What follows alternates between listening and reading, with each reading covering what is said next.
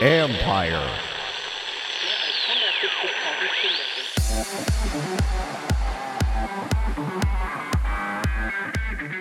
To trust your own process, you must be willing to remain present. Yeah, I spiraled into some form of depression. So I had trouble getting up in the morning. I had difficulty falling asleep at night. I burst into tears a couple times in the middle of meetings when somebody would say something unrelated and some emotion would just overtake me. That's Scott O'Neill, CEO of Harris Blitzer Sports and Entertainment, owners of the NBA's Philadelphia 76ers and NHL's New Jersey Devils. He knows success on the court and ice doesn't mean well-being off of it. This is the Future Sport Podcast. I'm Bram Weinstein.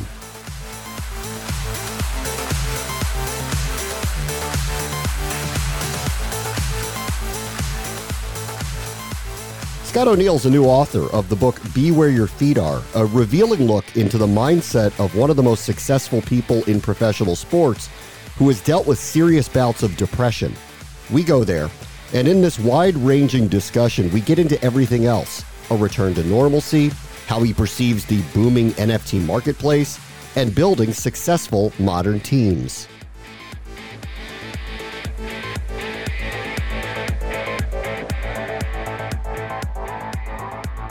Our guest this week is Scott O'Neill, who's the Chief Executive Officer of Harris Blitzer Sports and Entertainment, parent company of the Philadelphia 76ers, the New Jersey Devils, and many, many other sports properties that we don't have time to list, but maybe we'll get to through this conversation. And Scott, as well, is a new author of Be Where Your Feet Are. Thank you so much for joining us, Scott. Bram, I'm thrilled. Love the podcast. Love what you do. My good friend Rugger, Angela, was on your podcast. Yeah. She's one of my all-time favorite people. So she's doing some incredible work up in Boston. Yeah, she is doing some great work. I'll get into your book in a moment. I want to first just thank you in general for doing this in the middle of the NBA playoffs. Your team is alive and well, the Philadelphia 76ers. So it's been a little bit of a long time coming, but I'm just curious, as you kind of watch your team progress here, what that's like from someone in your position.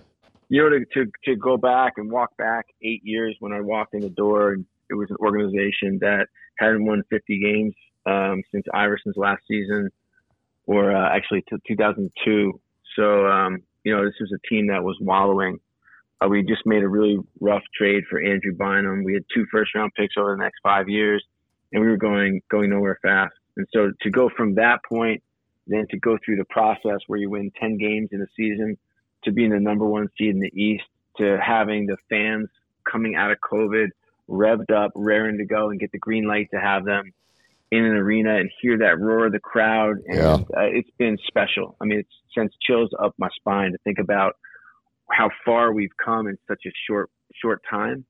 And then to think that you kind of merge that with the excitement of coming out of our isolation into this community. And that's, you know, for those of us that've been in this business a long time, you know, that's the value we provide. That's who we are. I mean, sports is about connection and bringing communities together and celebration and hugging perfect strangers and high-fiving and screaming and dancing and shouting and, you know, and to see that all come together, it's been humbling. It's amazing.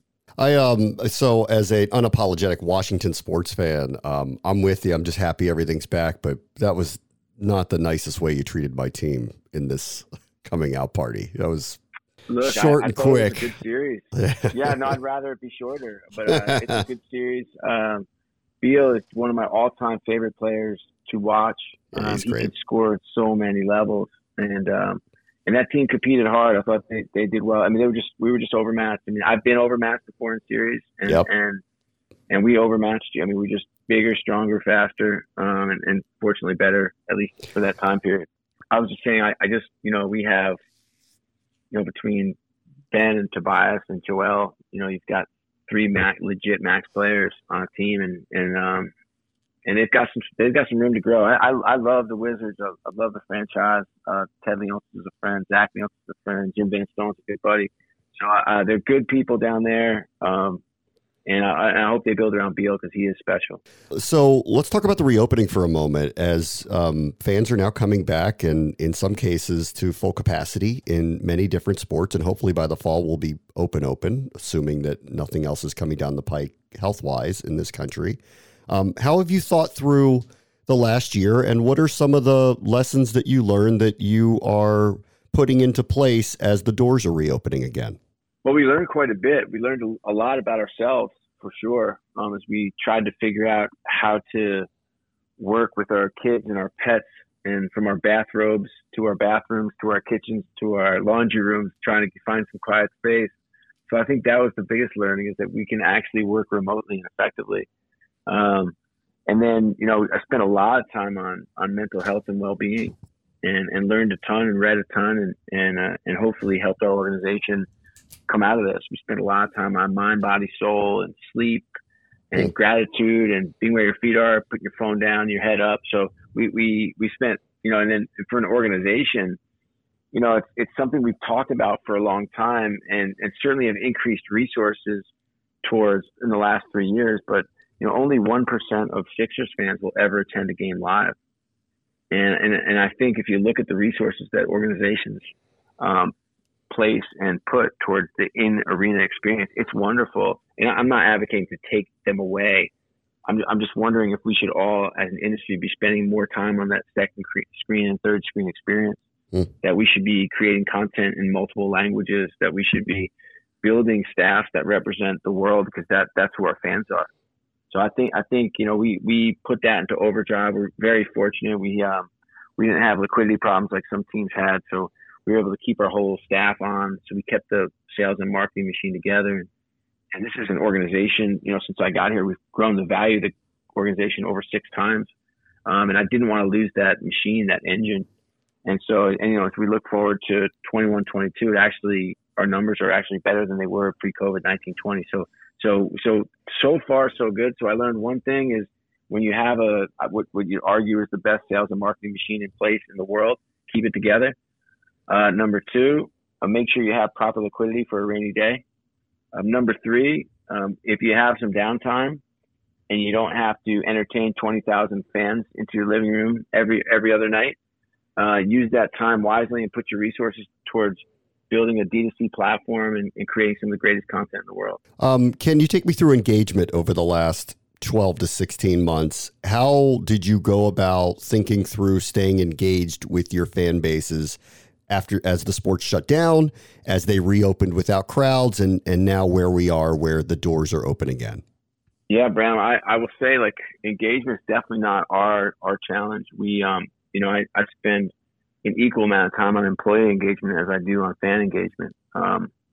We happen to have one of the hottest teams in the world, and I don't diminish or dismiss the incredible work that's being done.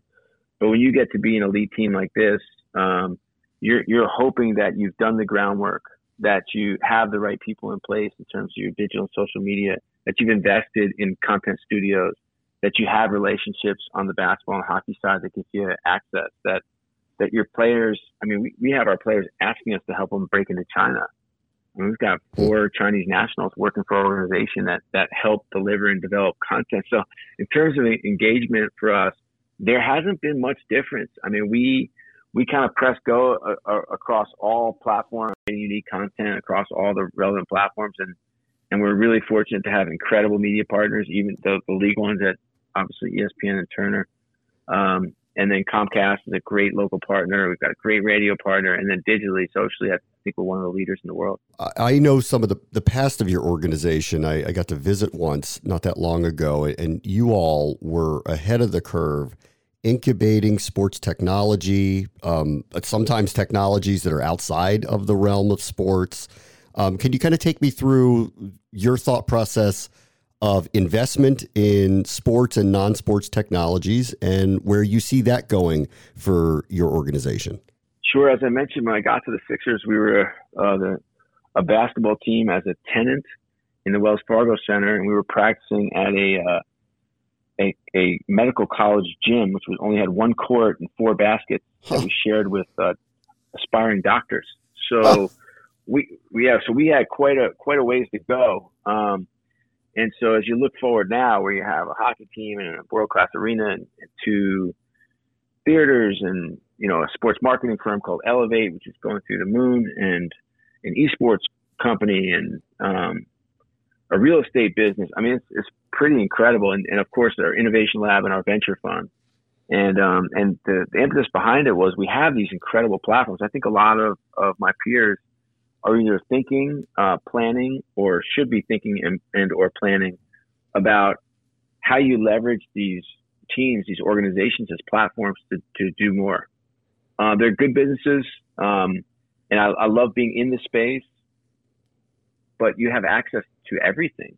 You have access to capital. You have access to the who's who in your market because they're in our front row at our games. You have access to deal flow because we have something that a lot of these companies want. And if we do nothing else, we can help amplify their brand and amplify their business. We also have some incredible technical know-how in terms of marketing, branding, digital media, customer acquisition, etc. And then you merge that and add on to that, I guess, with your kind of, basic like legal, trademark, financial expertise. And you add quite a bit to these companies that have come in. So our biggest challenge was not should we do it? It was, can we find somebody who has the passion for early stage businesses like we do? And we found Seth Berger and Ryan Truitt. And they are two incredible people. Ryan, she was a recent MBA at UCF, and an incredibly whip smart go-getter and a nice compliment to Seth. He's a founder of And One, of a sneaker company years ago. Mm-hmm. Sold the company, was coaching the best high school basketball team in the country. West Town's got several guys in the NBA. I've worked with him before. We started a company together way back in our history. So, these two are quite the dynamic duo, and they are helping businesses go from, in some cases, pre-business plan, in almost all cases, pre-revenue, to building real businesses. I mean, my two favorites, Hydrant, which is a hydration company, they came in, they were doing $5,000 a month, and it's like a PhD from Oxford at this incredible tech to make sure your body gets hydrated. It's a huge space, $28 billion global market. And you look, fast forward 6 months ago, they do a deal with Walmart, and they're in Walmart. You're like, wow, boy, that was a quick year. You have this company, U.GG. It's got two incredible young executives, Shingo and Alan, running it. And they've got 9 million visitors a month coming to their site that helps people be better gamers at League of Legends. And you're thinking, like, this does not happen by accident. And look, they're wonderful entrepreneurs and executives, but it's really nice to have a mothership to help out, but more so having Seth and Ryan help guide everything from fundraising process to rebrands to distribution deals to everything in between. So I think we've created a pretty special place in the hearts of entrepreneurs who want to get into this space. Have you told the producers of Shark Tank you'd like to replace Mark Cuban anytime soon? Wouldn't that be good? Yeah, I've been really fortunate. I've been in the NBA board meetings now for almost 18 years, and I've gotten a chance to know him and appreciate him. He is what a brilliant human being, and I think he's a dynamo. He really is. Oh, yeah. But he's the best at understanding issues to drive PR and driving it of anyone I've ever met. Huh. Like he crystallizes positions very quickly on complex issues, distills them down to their base points, and knows how to drive action. He is fun to watch on Shark Tank for sure. All right, let me ask you about a thing in technology, and it's the collectible market, and I wonder what your opinion is on this. Top Shot just exploded here, and it has a literal relationship with the NBA itself. You're seeing a lot of, people seeing this happen, and they're going out on their own, and athletes are going to try to take advantage of it. Entertainers are going to try to take advantage of it. How do you kind of survey the NFT collectible market right now? Well, I'd like to take you up one level, just up to blockchain first, and then we can talk NFTs. I think between blockchain and 5G, I think those technologies are going to change the world as we know it. And so I spend quite a bit of time looking at both and investing in both, quite frankly, and love the blockchain space. NFTs was sort of it's a bit of a public coming out party for blockchain, but I think that it's just scratching the surface in terms of application. We came out with some NFTs. It's kind of fun on the Devil side very quickly, the first team in the NHL, and we have the Sixers version coming out, assuming we get through this round, which we think will be basketball at its height, to do some really, really fun things. I think it's a bit of a quote unquote novelty right now. Yeah. There's real business being exchanged. If you look at what's happening to my good friend Adam Aaron, who's running AMC and GameStop, the young generation, the Gen Zs, are very smart. They're very technologically driven. They're very interested in markets. They understand markets. They understand secondary markets. My parents were still calling the secondary market scalpers, Yeah. and you look at now, it's a multi-billion-dollar business. We actually bought into that business in Elevate, our sports marketing company. I think this next generation will change the world. It's going to change the financial markets for sure. Yeah. And I think NFTs provide a really interesting walk. You saw like the explosive, like I mentioned GameStop and AMC just because of the kind of Reddit type impact and influence it had on the market. Yeah. So I think it'll normalize, but generally, goods of value will always find value. I'm not sure I would pay $56 million for a digital print. But I will say that, when I was little, I was flipping baseball cards, so I think it's the version of that. I just, I'm much more interested in the tech behind it than I am the actual execution just at this early stage. Yeah. But I think, no surprise, the NBA was out front. I mean, they always seem to be out front. Adam Silver's one of the great kind of tech savvy commissioners in the history of sports. And I appreciate what he did and how he did it. And I've got a good friend at working with Top Shots now, so I get a little bit of a peek behind the curtain. And I think, and then at night you've seen a whole bunch of companies, including one of my partners get into the space, Michael Rubin, who's in with Candy, with Mike Novogratz. So they'll be a formidable pair as well. So I think it goes back to my core belief that I've been kind of crowing about for the last 8 years, and that this business, and by that I mean the sports business, not necessarily our business, but I think it's inclusive, is going to come down to like how effectively we drive two core things: data and content. Yeah. And if you are creating world-class content and you are world-class at data and data management, and it's not interesting to talk about, it's not going to make any headlines, but your data warehouse and your D2C marketing, like that's business now. And we've been putting quite a bit of emphasis on that, but it's going to make you more efficient and gives you so many opportunities to drive additional businesses. It's kind of, we barely scratched the surface in terms of where we're going to go. But yeah, Top Shots, it's fun. It's a good novelty. Several of my friends were early quote unquote investors, and they made a little pretty penny, which I like. I like that. Yeah. Tell me a little bit about your book, Be Where Your Feet Are. You've kind of referenced it a couple of times. Why did you write it, and what is it about? Yeah. So, life is messy. So, this is not a, pat yourself on the back, put a crown on and take a celebratory lap. This is really about, a story and a journey from me and some from, some incredible friends that I know, about times where they fell down, tripped, got knocked in the head and popped back up. I wrote the book after my best friend, Will Carden, took his own life, and I was spiraled into a really bad place.